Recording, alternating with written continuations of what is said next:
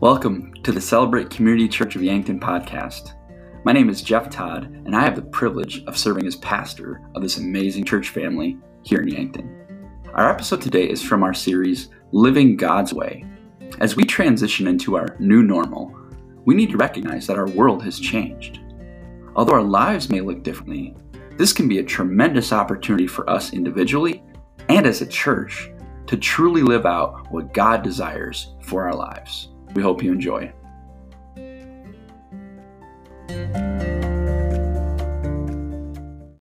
you got your Bibles, go ahead and turn to 1 Peter chapter 4. If you don't have a Bible, we'd love to give you one. We have some available at guest services. We would also love to recommend the YouVersion app. It's a free app. It's available on any smartphone or any device. And you can download it for free, and it can even read it to you. It's got every translation on there. It's awesome. 1 Peter chapter 4. And as I said before, we've been in a series called Living God's Way. Throughout this summer, we've been walking through the book of 1 Peter, and we've been understanding how, if we are to be like Christ, what does that look like? What does that mean? And we've been learning from Peter. And again, if you missed last week, I would highly encourage you to go to our website, yankton.church. You can also go to our YouTube channel and watch the message. You can listen to our podcast as well if you'd like to do that. We have that available. But really, it's really going to set up the rest of this series that we're going to be going through. Because again, last week, we talked about how everything has changed in our world. And we talked about the difference between being a canoeer and a mountain climber. Now again, if that doesn't make sense to you, go back and watch last week, because I want you to understand that. Because as a church, what we're deciding is that we're going to be mountain climbers. That we're going to go and we're going to push forward and we're going to show other people how God's love can change their lives and what that looks like and what that means in our church and in our world today. I highly encourage you, like I said, to go back and watch that and see what that says. And I wanted to give you that date of September 20th. You might want to write that date down. As a church, over the next few weeks, we're going to be learning what it means to be mountain climbers. And on the September 20th, we're going to be launching a brand new series. And it's really, I think, going to be kind of a turning point for us as a church as we go into the community and as we love people the way that God loved them as well. So I'm just excited about that. Thank you for being here today. And again, 1 Peter chapter 4. As we get started here, I got something to share with you. Everything God created, He created for success. I'm going to say that again. Everything that God created for success. If you go back to the very beginning of the Bible in Genesis chapter 1, the first 5 words of the Bible are, in the beginning, God created. And everything God created, He created for what? Oh, church, that's weak. Let's try that again. If you're watching online, say along with us. Everything God created, He created for what? Good. Success, right? Everything God created, He created for success. And to be successful, God gave everything He created 2 things. And these 2 things are everything in creation, including myself and everyone in this room. We all have these 2 things. God gave everything in creation a name, and He gave it a purpose. God gave everything in creation a name and a purpose. And if you want to be successful the way that God has designed you to be success, you need to know your name and you need to know your purpose. And when we struggle in life, it's because we forgot one of those 2 things. Now, maybe you've heard the story back in the Bible where God created all the animals, right? And God created Adam, and He had Adam name all the animals. You remember this part, right? Well, I heard a guy tell it this way one time. God brought an animal to Adam, and God said, Adam, name this animal. And Adam was like, okay, cow. All right? And then Adam says, well, what's its purpose, God? God says, well, the purpose is it's going to give you nourishment. It's going to give you, feeding. Oh, great. Okay, that's great. So God brought another animal to Adam, and God said, Adam, name this animal. And Adam said, horse. And Adam says, okay, what's its purpose? And God's like, well, it's to bring you...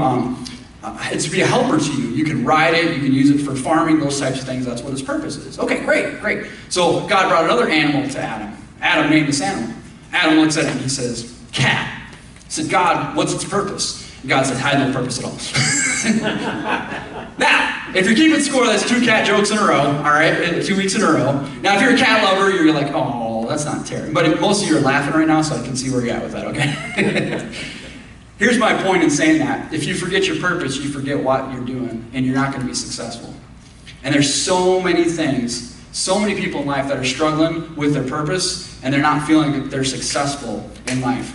So you got to know those two things. You got to know your name, you got to know your purpose. So here's what we're going to do. This is going to be interactive this morning, all right? You got to stay with me, okay? And if you're watching online, you got to play along. I know it's weird talking to a screen, but we can hear you, I promise, all right? Here we go.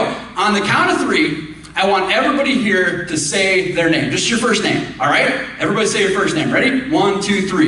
Daryl. That's a wonderful name. That's a great name. God gave you a great name, all right? Good job. And watch online too as well. Now, I have a question for you. If I said 1, 2, 3, I want you to say your purpose. I wonder how many of you would be as confident as you were about your name. See, we know our name, and God has given us our name. You might say, my mama gave me my name. No, no, no. My Bible says that my God knew me before the creation of the world. Okay? God gave you your name. God knew who you were. He knew when you were going to be born. He knew where you were going to be born. There are some pregnancies that are not planned, but there are no pregnancies that are a mistake. Every person that is here because God designed to put them there. He gave you a name, and He gave you a what? A purpose. So we're going to talk about that today. We need to know what our purpose is. Because if you don't know, you will try to seek your purpose in so many other different places. I hear people say, if I could just find Mr. Right or Mrs. Right, then I could find my purpose. See, my purpose is in a relationship, a marriage. I hear people say, my purpose is in what I do. I'm a doctor, I'm a whatever God. That's my skill, that's my purpose, that's why God put me here, that's what I do. I'm a pastor, those types of things. I hear people say, my purpose is to make money and be successful and be financially wealthy. Or others would say, my purpose is to have a good name and a good reputation so people respect me and admire me and look up to me. And the problem with all of those things is that's not your purpose. Not one of those things is your purpose, and here's why. Because all those things will go away. One day, all of those things will go away. I love my wife, Elaine. We have an amazing marriage. Someday, that marriage is going to end. And if she leaves, or if one of us go home to be with Jesus, what's my purpose? If my purpose is tied to Elaine, I'm going to be lost. And I see it time and time and time again, where people will get a divorce or lose a spouse and they lose their purpose in life because that's where they have attached their purpose to. So many people in life have attached their purpose to their job and their career and what they do. And then when they hit the retirement age or they lose their job, they look back and they go, now what's my purpose? I feel lost. I don't feel like I have a purpose. It's because that's the wrong purpose. So many people that put their purpose in their financial security, in their 401k, in their retirement plan. And they get there, or they hit a tough financial stretch like we're in right now. And they go, oh no, I don't know what I'm going to do. That's because that's not your purpose. Or when we look for approval of human people, and we want to have those relationships, those friendships, those are where I find my purpose. But the problem is we're all sinful, broken people. And people will let you down, no matter how much they love you. They will hurt you. They will turn their back on you. They will betray you. And if that's where you put your purpose, you will be disappointed every single time. So what is our purpose? We need to be successful. God created us for success. And if we want to be successful, we have to know our name and we have to know our purpose. And thank God, 1 Peter chapter 4, verse 1 shares what our purpose is. And I'm going to put it on the screen. I want this to, let's read this out loud together on the screen. 1 Peter 4, verse 1. Therefore, since Christ suffered in his body, arm yourselves also with the same attitude. Did you catch it? That's your purpose. You are to have the same attitude as Jesus. Or as I say, we like to live like Jesus. Your purpose is to live like Jesus. What's your purpose? Live like Jesus. Okay, I want to say it like this. I'm going to count down. I want to hit 1, 2, 3. I want to hear your name again. Ready? 1, 2, 3. What's your name? Daryl. What's your purpose? Live like Jesus. Amen. Now we're going to do that a lot. Again, if you're watching online, play along, okay? Because we need to know that. We need to live like Jesus. That's our purpose. Our vision statement as a church, if you look at your note sheet on the back, on the front side there, we have all that information about Celebrate Church. Our vision statement is we want people to meet Jesus. That's what we want to do. And we talked about that last week. But also, like we said, for this to happen, if we want people to meet Jesus, I need to live like Jesus. That's my purpose. I need to live like Jesus so people will see Jesus in me, and then we can help them to meet Jesus. So today, we're going to talk about 4 characteristics of people who live like Jesus. Again, on your note sheet, you might want to write these down. We're going to be talking about them. Life groups this week, we're going to be walking through what these things mean. So again, if you take notes, bring them to your life group, we can discuss these, the 4 characteristics of people who live like Jesus. Here's the first one is, they're centered. People who live like Jesus are centered. Every single person is centered on something. The question is what? And a lot of times, if we're honest, we're centered on ourselves. That's the center of us. Now, if you're going to live like Jesus, what should you be centered on? Romans 8, verse 5 says it like this. Those who live according to the flesh will have their mind set on what the flesh desires. But those who live according to the Spirit have their mind set on what the Spirit desires. It's pretty simple, church. You're either living for yourself or you're living for God's Spirit. It's one of those two things. And if you're a follower of Jesus Christ, it's not optional. You are to live by the Spirit. And here's what the Bible says. If you are a follower of Jesus Christ and you're living by the Spirit, you are dead to yourself. Galatians 2:20. I have been crucified with Christ, and I no longer live, but Christ lives in me. If you are a follower of Christ, you are dead to yourself. I don't know if any of you have ever seen the movie. It's a terrible movie. It's in the 80s. And it's called Weekend at Bernie's. Anybody in this room seen Weekend at Bernie's? Okay, a few people. It's terrible, right? Okay, if you're not familiar with this movie, don't waste your time, please. I'm going to save you a whole bunch of heart. It's terrible. But I want to give you the premise of this movie, if you're not familiar with it, okay? Weekend at Bernie's. There is these 2 guys, and they're going to go spend the weekend at their boss's house. Their boss has invited them to come to this beach house and spend the weekend at the beach house. Well, they get to the beach house, and they find out their boss is dead.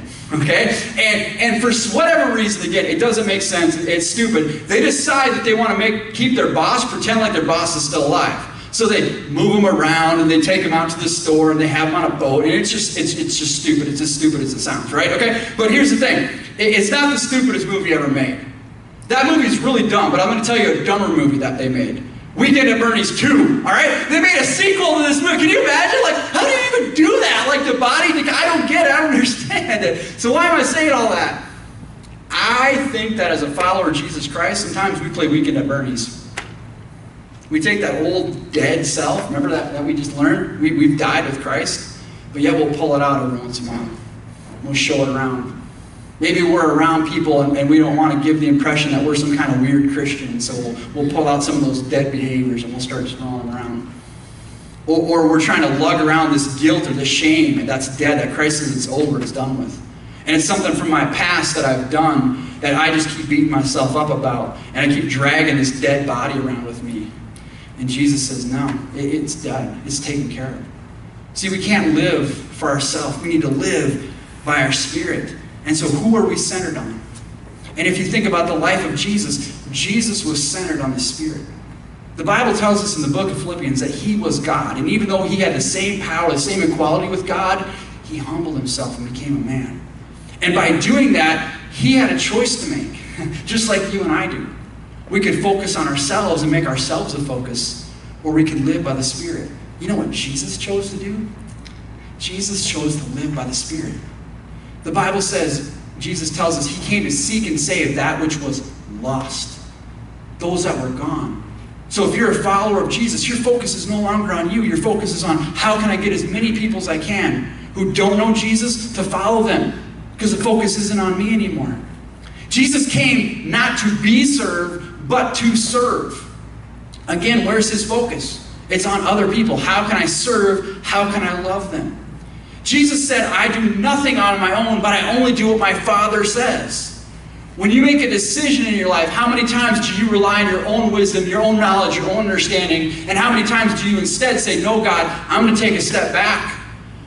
And I'm going to listen to what you have to say. And I'm going to follow you. That's what it means to be centered on the Spirit. Jesus would intentionally go away from crowds. And he would spend time alone with his heavenly Father. He would do that almost every day. Are you doing the same thing? Do I doing the same thing? If we want to be centered on the Spirit, not ourselves, we need to make sure we're doing that. Jesus forgave other people even when they didn't deserve it. one of his closest friends betrayed him and led to his death, and all of his friends abandoned him, but yet he still forgave him. And as he's hanging on the cross, dying for nothing that he did wrong, he said, "What? Father, forgive them, for they don't know what they're doing." See, Jesus was centered on the Spirit.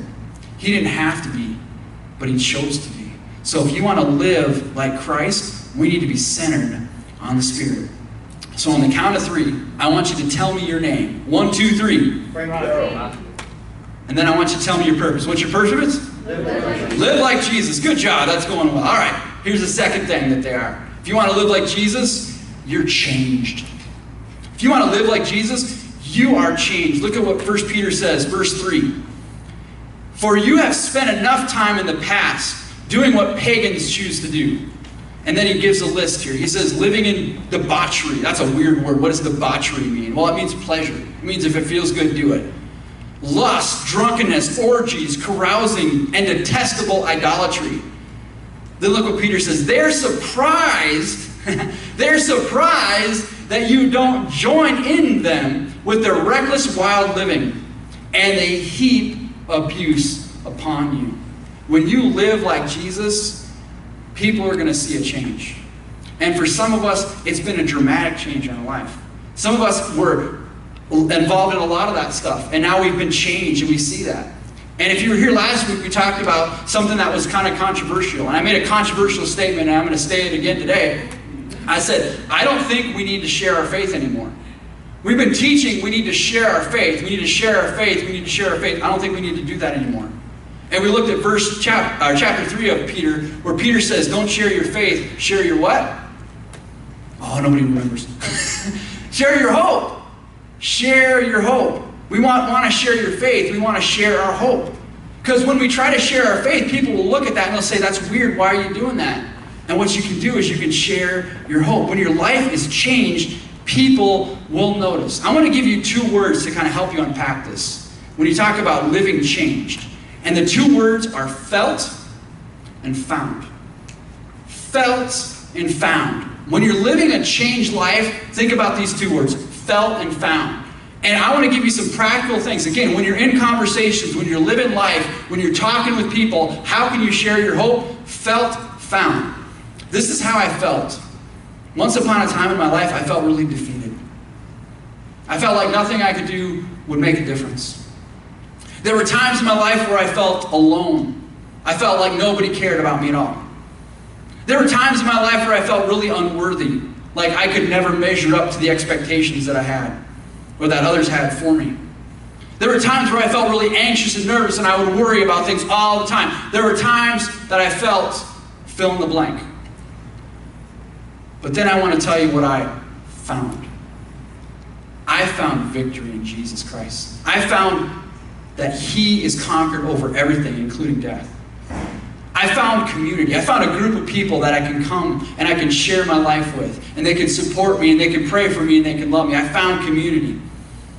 I found forgiveness. Even though I didn't feel like I deserved it, I found that I could forgive other people for what they've done for me. And most importantly, I could forgive the hardest person to forgive, which is myself. And I found forgiveness. I found peace. Instead of worrying and being anxious and not knowing what's going to happen, I found a peace, and that comes from Jesus Christ. See, felt versus found. Felt versus found. We're changed. God has changed us. And if God has changed you, it's the difference between felt and found. And church, I just can't say this enough, and I'll just say it over and over again. We have a world that is dying, literally dying of thirst, because they need to know that.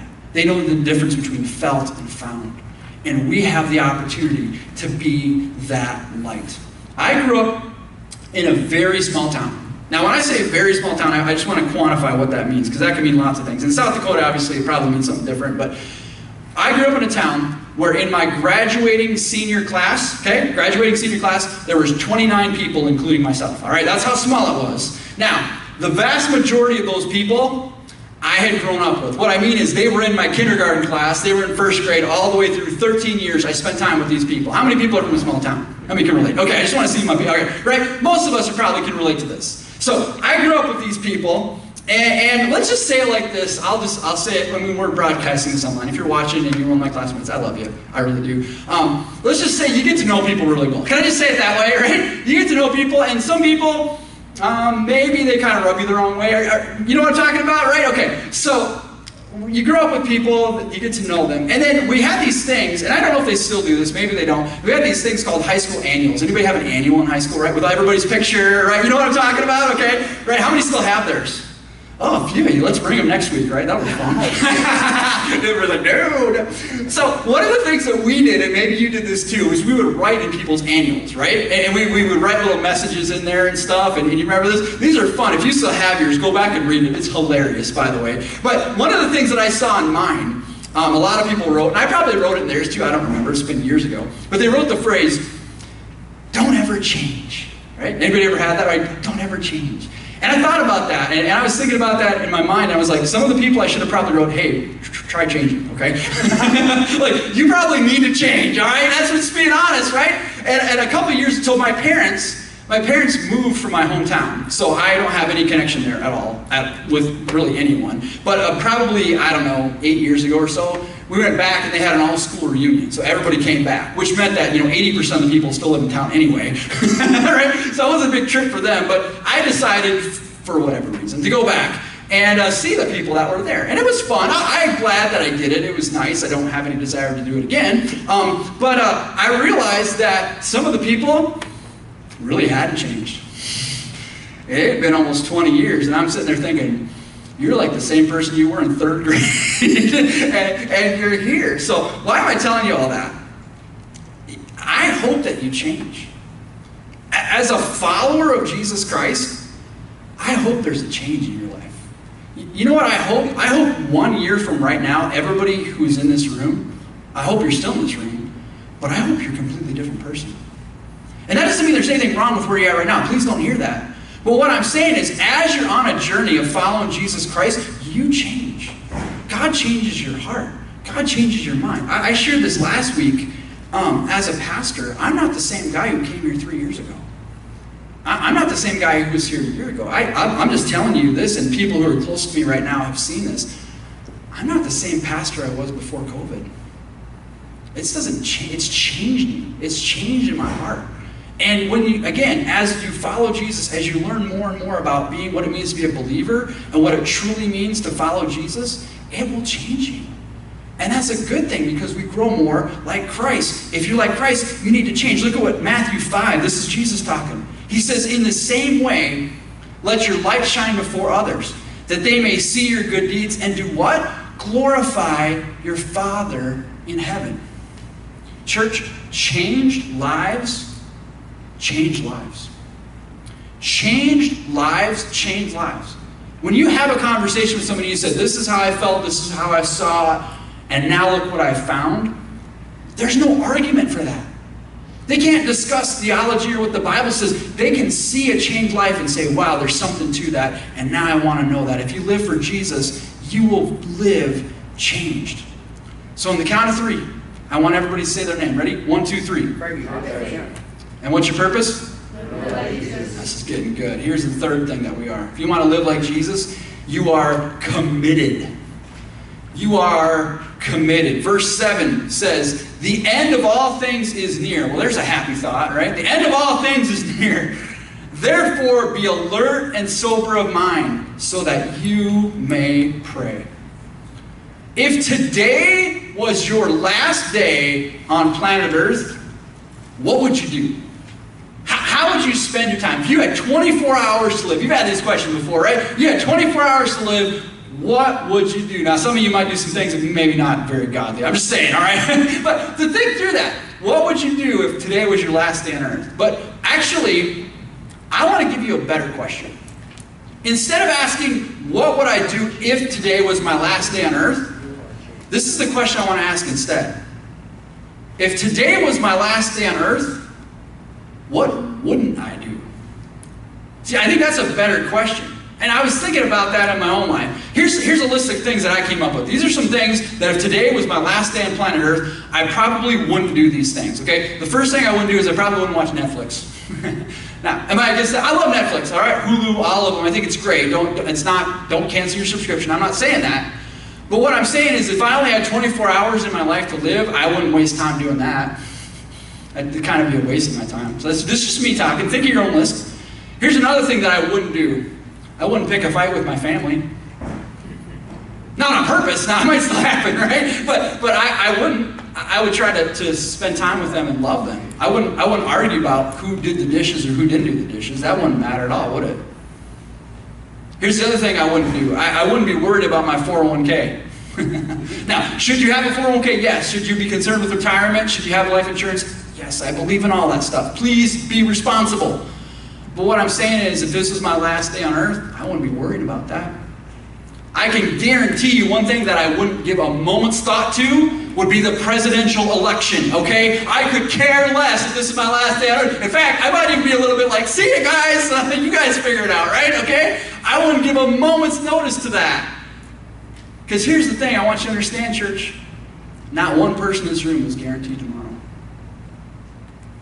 We live with an arrogant ignorance that thinks that I can take care of this tomorrow and I can take care of this. And not one person in this room is guaranteed tomorrow. So what I want you to ask the question is, today I need to be committed. And if you want to really live committed, you need to decide what you will do. And here's the thing. If you say yes, you might want to write this down. If you say yes to the right things, you will automatically say no to the wrong things. If you want to live your life committed, say yes to the right things, and then you will automatically say no to the wrong things. Here, I'll use my examples again. I'll use the example of my family. I say I'm committed to my family, okay? Here's what I want you to know. I love this church. I love pastoring this church. I've been called by God to do it, and as long as God allows me to do it, I'm here and I'm going to do that. But here's what I want everyone in this church to know, and I've said this from the day I moved down here, and I'm going to keep saying it over and over again. There will come a day where I will no longer be pastor of this church. That will happen. But no matter when that day comes, I will always be Elaine Todd's husband. So as I'm pastoring this church, I want you to understand something. She is always my number one priority. Right after my relationship with God, my wife is always the number one priority. And right after that is my sons, Caleb and Joshua. I will always be their father. And so as I pastor this church, I always have to keep that in mind. That they always come first. They are always my first ministry in life. And if I choose the church over them, guess what? They feel it. They know it. And am I guilty of that? Oh yeah, I've been guilty of that before. But they're my priority and I'm committed to them. I am absolutely committed to building relationships with people who have a desire to know Jesus Christ. I'm absolutely that. I'll spend my time. I will meet with them. I will talk with them. And here's the reason why. I have friendships with people who are not believers. And I spend time with them and I'm intentional about that because I want to be committed to helping them understand who their Jesus is. Because I don't know when my last day is going to be here. And I don't want to stand before God one day and say, I wish I would have said this to so-and-so. I don't want to have that on my heart. I want to tell him now because I've had too many friends that have left, that have died. And you don't get a second chance to do that, church. Here's what I want to do. I want to forgive. I want to be abounding in grace. I want to show love. Why would you harbor bitterness and anger? Why would you hold on to those things? Life is too short. I've been to too many funerals where I've heard people stand there crying and I wish I could have been back there. And I just get frustrated because you have that chance. You can let go of those things.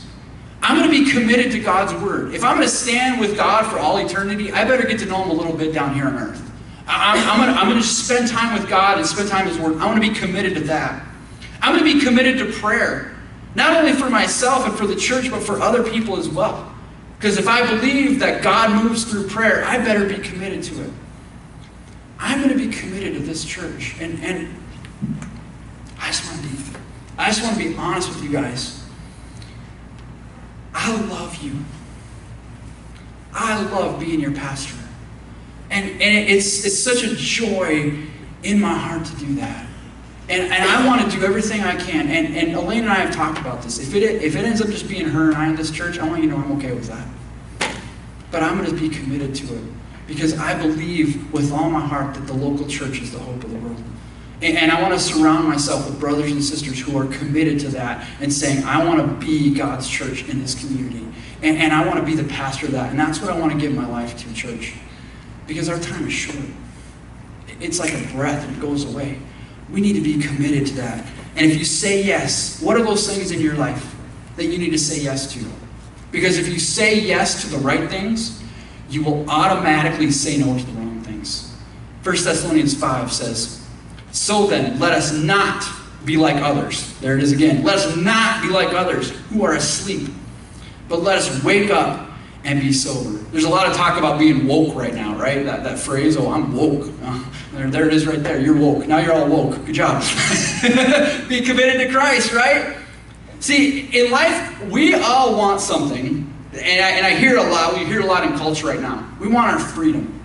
We want freedom. We want freedom financially. We want to be free from financials.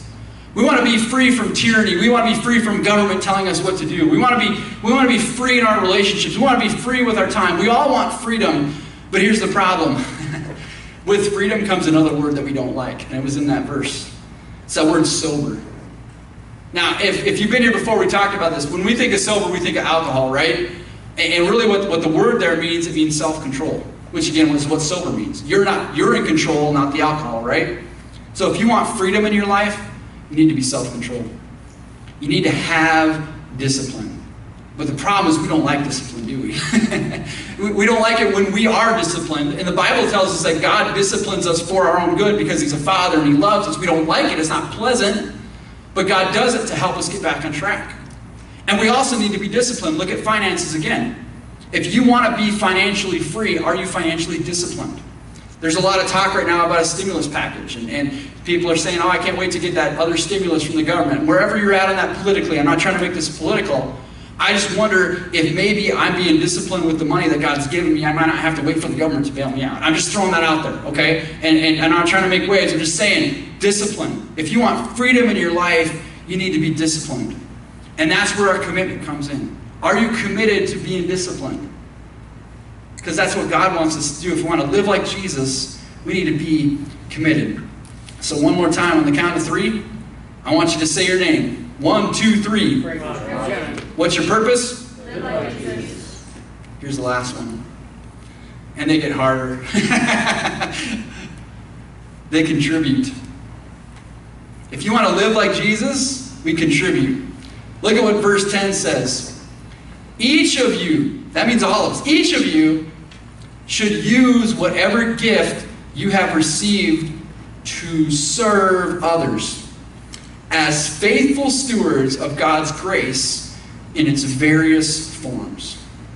I don't know what your house is like growing up. I don't know what your situation was growing up. But in your house, when you were growing up, imagine back when you were a kid, did your parents or whoever you lived with, did they ever come into your room and say, sweetheart, I love you.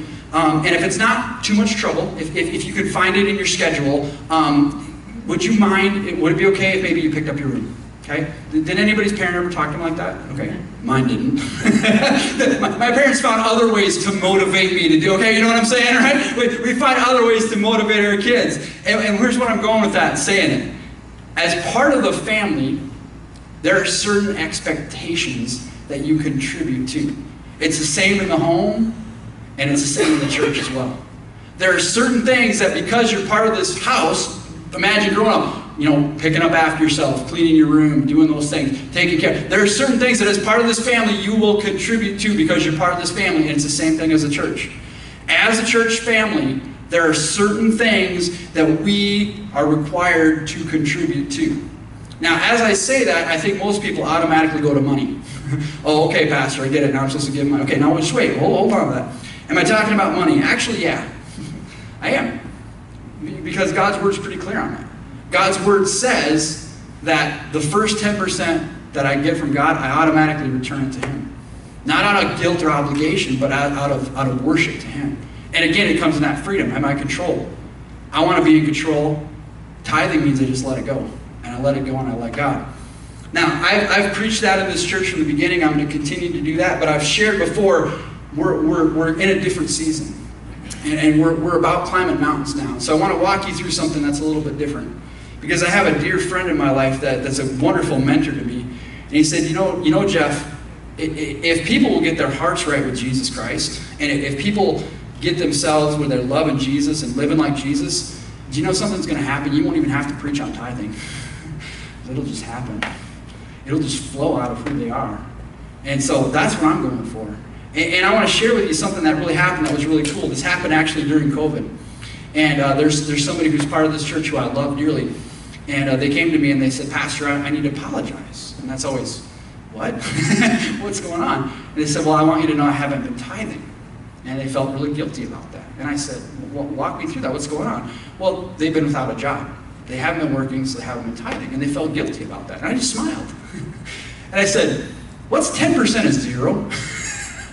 And they laugh, and they're like, 0. I said, then you have been tithing. See? But why do I tell you that story? Here's why I tell you that story, church. You hear the heart behind that? Do you hear the heart behind that? I wish I had an income pastor so I could return back to God and give back to God what He's given to me already. That's somebody who loves Jesus. That's somebody who lives like Jesus. And you know what's going to happen to this person? They're going to go to work. They're going to find a job. And guess what the first thing they're going to say to their coworkers is, I'm so happy that I have this job. Man, I was out of work. I was struggling. And now I get an income. And now I can tithe back to my church again. And they're going to be like, what? That's weird, right? You're going to do what kind of church you... No, let me tell you. It's an act of worship. See, that's a heart. You see what I'm saying? That we don't have to talk about it then. It's just who we are. It's an outflowing of who we are. And I just wanted to say this because I know it always comes up when I talk about it, and I just want to share with you. As a church family, God has provided for us. Every step along this way, and every season we've gone through, God has always provided for us. And I can tell you story after story for the last month of how God has shown up in mighty ways financially in our church. So I say that to say, if you're sitting there and you're kind of on the defense right now, just wait, just hold back. I'm not asking for you to do that. What I'm saying is my God loves you. And as part of God's family, if you are part of God's family, your job is to contribute.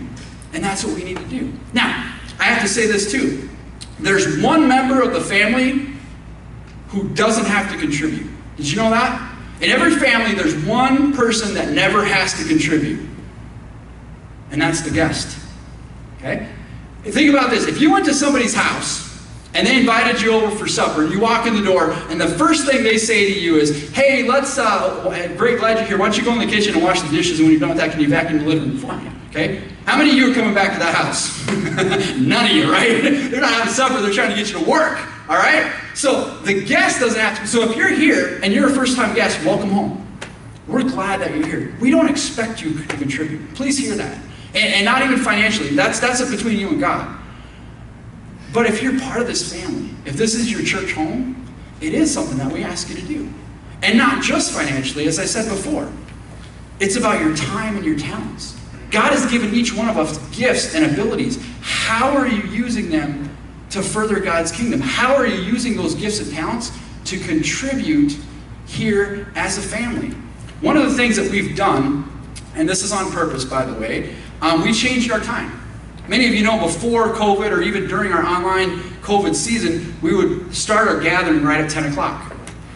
And now what we say, and you might want to write these down if you're not familiar or you didn't hear this before, this is how we've been describing it. Our doors open at 9 o'clock. That's when the doors open, 9 o'clock.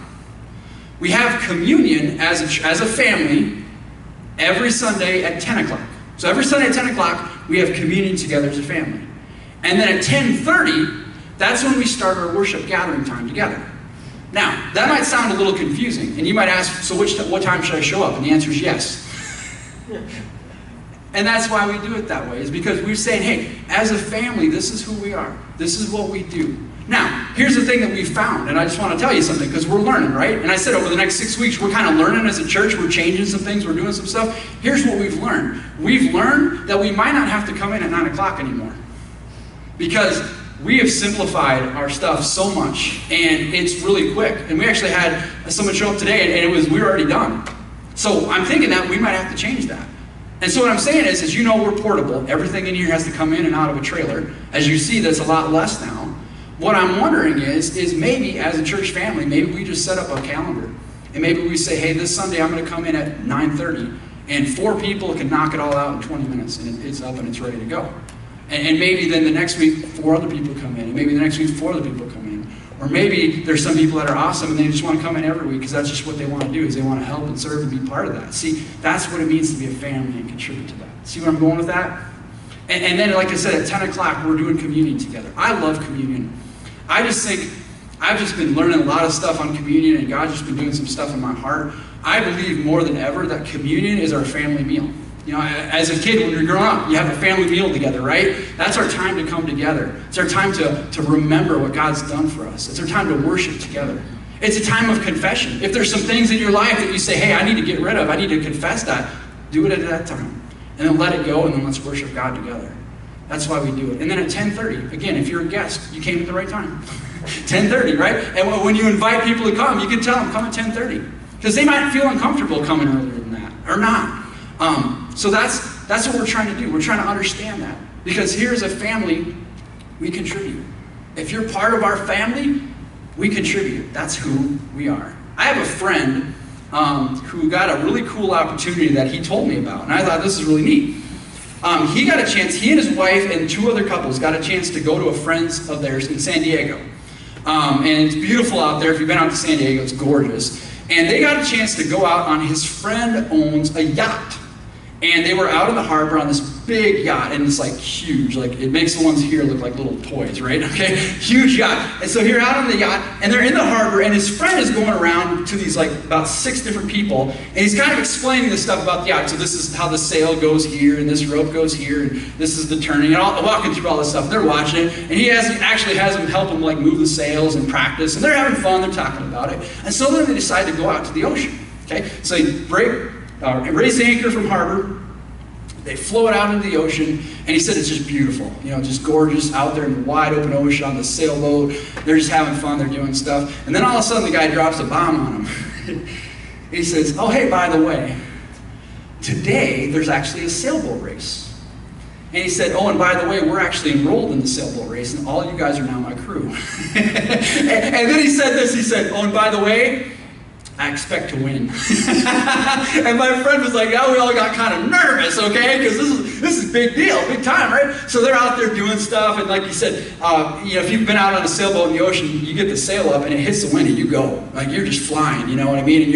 And the captain's yelling out orders, we need more left, we need more right, and all this stuff. And he's just doing this. It's just, they're having a great time. And this is what my friend said, and this is what I love, what he said. He said, you know what happened? He said, never once in that whole time, when he was calling out orders and telling me to do stuff, never once did I think in my head, why are we doing this? This is stupid. Never once did I question that he was telling me the right thing to do. Because how foolish would that be for me, a guy from South Dakota, the most landlocked place in the world, right? Out on the ocean, and this guy who's trying to help win a race, he's giving me directions, and I'm standing there arguing with him. And this is what he said, and don't miss this, church. And I love you, this comes from my heart. He said, I wish that were God's church. I wish as God's church, we could just be united. That we would all be on the same boat, and we would come to a place where we could put the sail up and hit the wind, and we could go like nobody's business. But I wonder how much time that we spend arguing and complaining, and we miss out on what God wants us to do. Church, if we want to be what God wants us to be, we have to learn how to do that. And I believe with all my heart, and I keep saying this, I'm just going to keep saying this, I believe God wants to do something amazing in this community. We're going to have an event. I was just sharing this with our people at Communion, and I can't share a lot about it. You'll find out more about it next week. But Saturday, August 22nd, is going to be, if you're from Yankton, you know that weekend very well, because that was going to be Riverboat Days. And that's a huge hit for our community to not have Riverboat Days. I had a conversation with a couple pastors here in town, and I thought, like, what can we do? How can we do something for the community and be safe, obviously with COVID and everything going on. And so we have a really cool thing that's going to be happening that Saturday. I can't tell you about it right now because we're still working out the details, but it's going to be a lot of fun. It's going to be great. And Saturday, August 22nd, why I'm telling you that is because here's what's happening in our community that you need to be aware of. There's a group of pastors that God is raising up and saying, it's not about my church, it's about God's kingdom. It's not about like our differences, it's about our unity.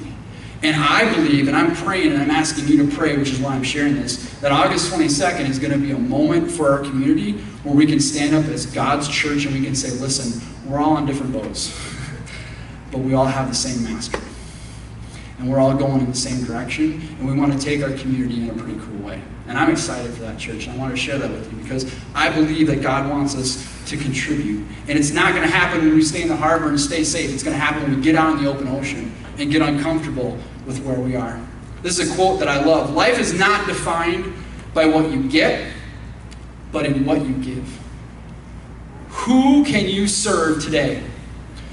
Who needs your encouragement and friendship today? Over time, people tend to forget what others have accomplished, but they never forget a warm smile, a friendly touch, or words of encouragement.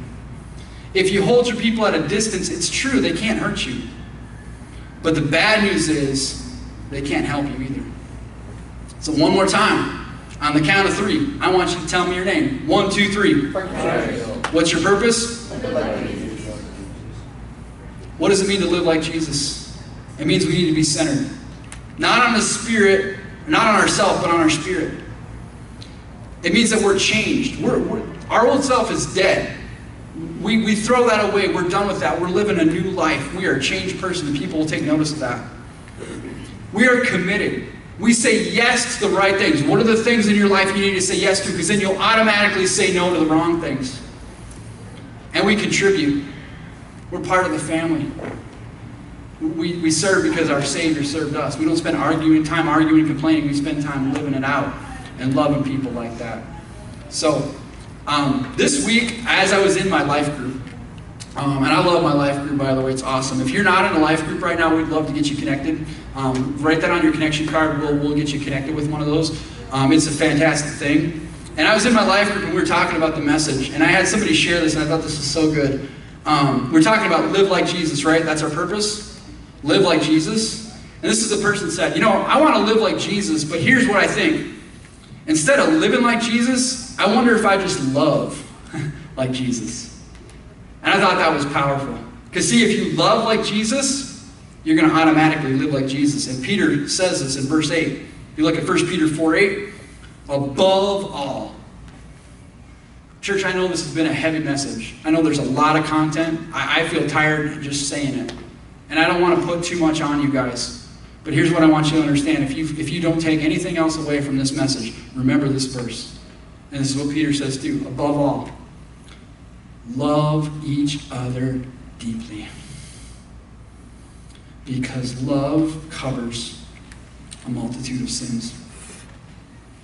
There are going to be times on this journey where we disappoint each other.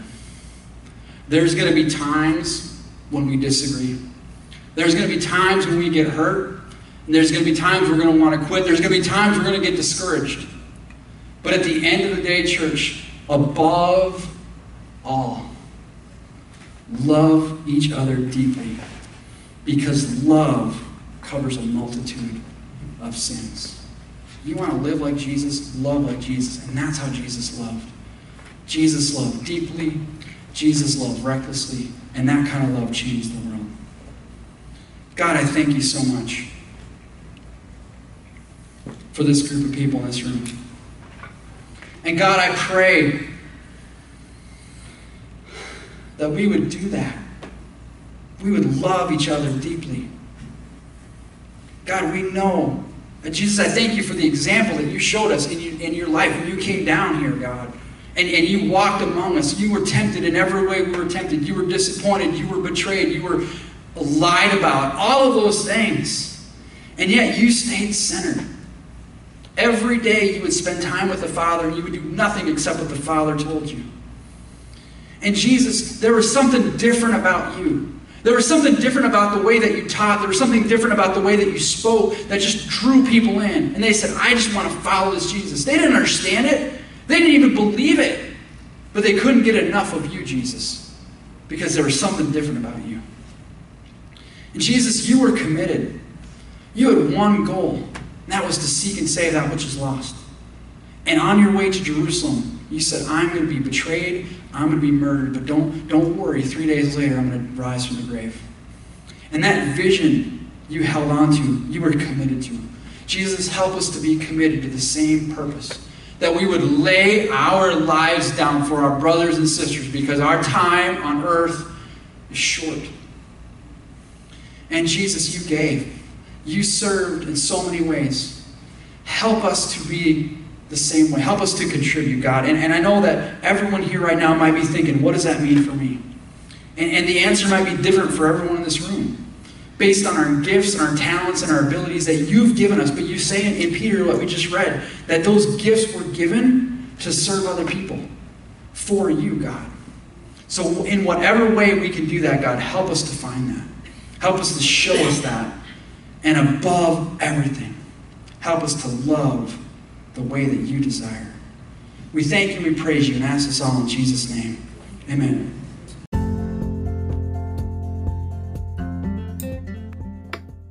Thanks so much for joining us today.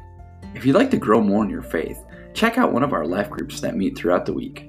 For a list of days and times, please visit our website at yankton.church. You can also follow us on Facebook, YouTube, and Instagram @CelebrateYankton.